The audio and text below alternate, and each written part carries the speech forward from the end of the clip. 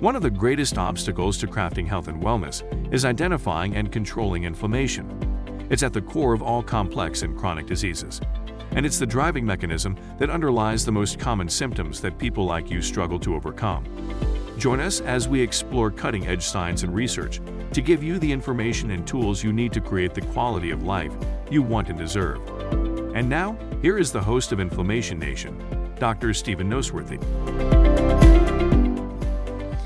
So I want to end this section of the Inflammation Nation podcast where we've been talking about inflammation and its impact on weight loss with just some observations and some encouragement to do your due diligence and to, I don't know any other way to say it, to pay your dues.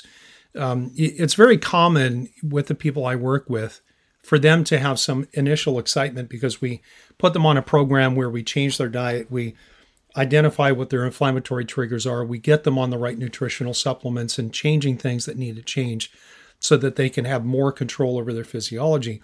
And we've seen people lose, 18, 20, 24 pounds in just a period of 3 weeks. And that's very encouraging and it tends to generate a lot of momentum. The problem is that somewhere along the way, you start to meet resistance because what you're currently doing is not sufficient to get you past a sticking point. Sometimes sticking points come and then they resolve on their own or without us having any idea of actually why they came and why they resolved. But in most cases, people hit a sticking point with weight loss that's going to require them to change something. And quite often it is being more diligent on the diet and putting in more work in terms of increasing physical activity as well as going to the gym. And I do draw a distinction between activities and exercise. And that's maybe a discussion for a different day. And I know I keep saying that, but we'll get to everything eventually. I want to read a quote to you from James Clear. He's the author of a book called Atomic Habits, which is a fantastic read. And if you are engaged at all on any level in a process of self-reflection and trying to improve yourself, I would suggest you get this book and you read it because he captures it with a post that he put out on social media today. And I'm just going to read this verbatim. It's got 2 parts to it. This is actually a quote, I believe, from chapter 1 of Atomic Habits. So forgive me for looking off screen if you're watching this on YouTube. He says this: if you want to predict where you'll end up in life, all you have to do is follow the curve of tiny gains or tiny losses and see how your daily choices will compound 10 or 20 years down the line. Are you spending less than you earn each month? Are you making it to the gym each week? Are you reading books and learning something new each day? Tiny battles like these are the ones that will define your future self. And then he goes on to say this. He says, your outcomes are a lagging measure of your habits. Your net worth is a lagging measure of your financial habits. Your weight is a lagging measure of your eating habits. As you know, there's more to the story just than that. Your knowledge is a lagging measure of your learning habits, and your clutter is a lagging measure of your cleaning habits. You get what you repeat. And so it's just kind of a final word of encouragement is that this is a process. We start to think about hard beginnings and hard endings. Like I weigh this now and I want to weigh this much at some point in the future. And we look at those as defining points that are fixed and they're rigid. And we forget about all the stuff that happens in between. And we forget that we're trying to fit all of these things into the ebb and the flow of life. And so in one sense, you have to be a little bit hard on yourself if you have lived a life of a lack of discipline, which I think we can all be honest with ourselves. We all lack discipline in different parts of our lives. We might be very disciplined in some, but lack discipline in others. And it might be uncomfortable for somebody to point that out to you. And it might be uncomfortable even more so for you to start to actually face up to that and say, okay, this is something I know about myself and it's something I'm going to change. But the truth is, on one hand, we do have to be a little bit tougher on ourselves and say, I need to be more disciplined and build the habits that are going to let me be successful in this particular endeavor. But on the other hand, we need to be a little bit more gentle and forgiving with ourselves if and when we fail to meet our own expectations. And I say that understanding that I risk giving permission, for example, for someone to say, well, Doc said it's okay to, cheat. And I don't really say that, but I know people are going to.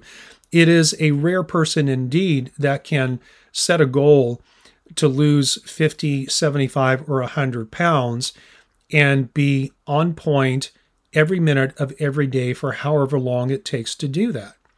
And bravo to the people who can, but the average person can't. The average person has to learn new ways of thinking, new ways of living, and new ways of doing things. And when you get to a sticking point, sometimes it's not your diet, sometimes it is. Sometimes it's not your exercise program, sometimes it is. Sometimes it's just a sticking point and you need to accumulate time with your current program and protocol to get to the other side of it. And sometimes you need to sit back and say, okay, what is it that I need to change? And then be honest with yourself of whether or not you actually have been diligent in the things that you have committed yourself to. Am I really on point with my diet, with my exercise? Am I in the gym doing the work and paying my dues?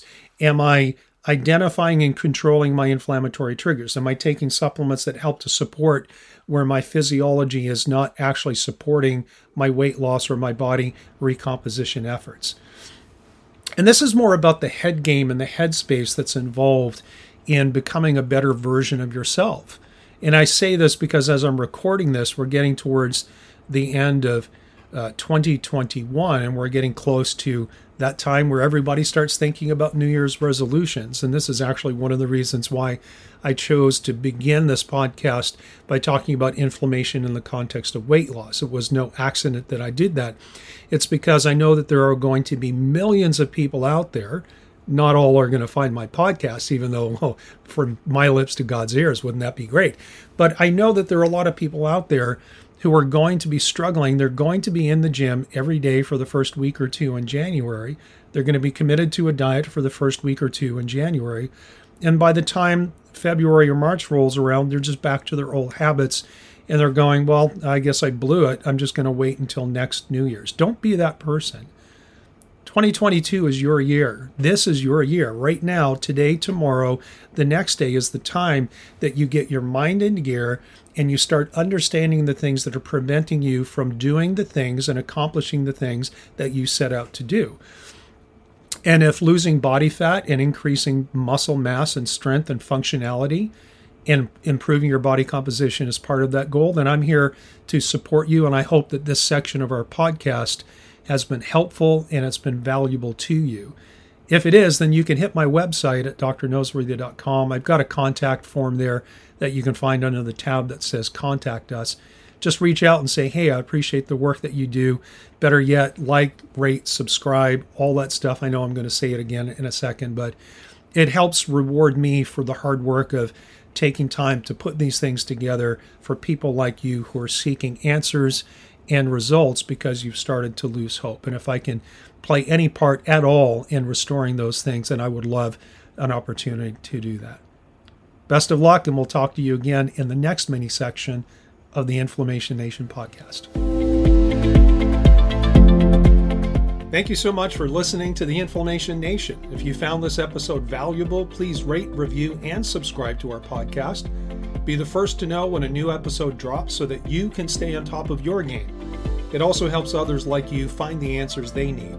And why not head over to my main website, drnoseworthy.com, that's drnoseworthy.com, to explore my personalized functional medicine coaching programs, submit a question to the podcast, maybe take a quiz, or even reach out to me using the contact form that you can find there. We'll see you next time.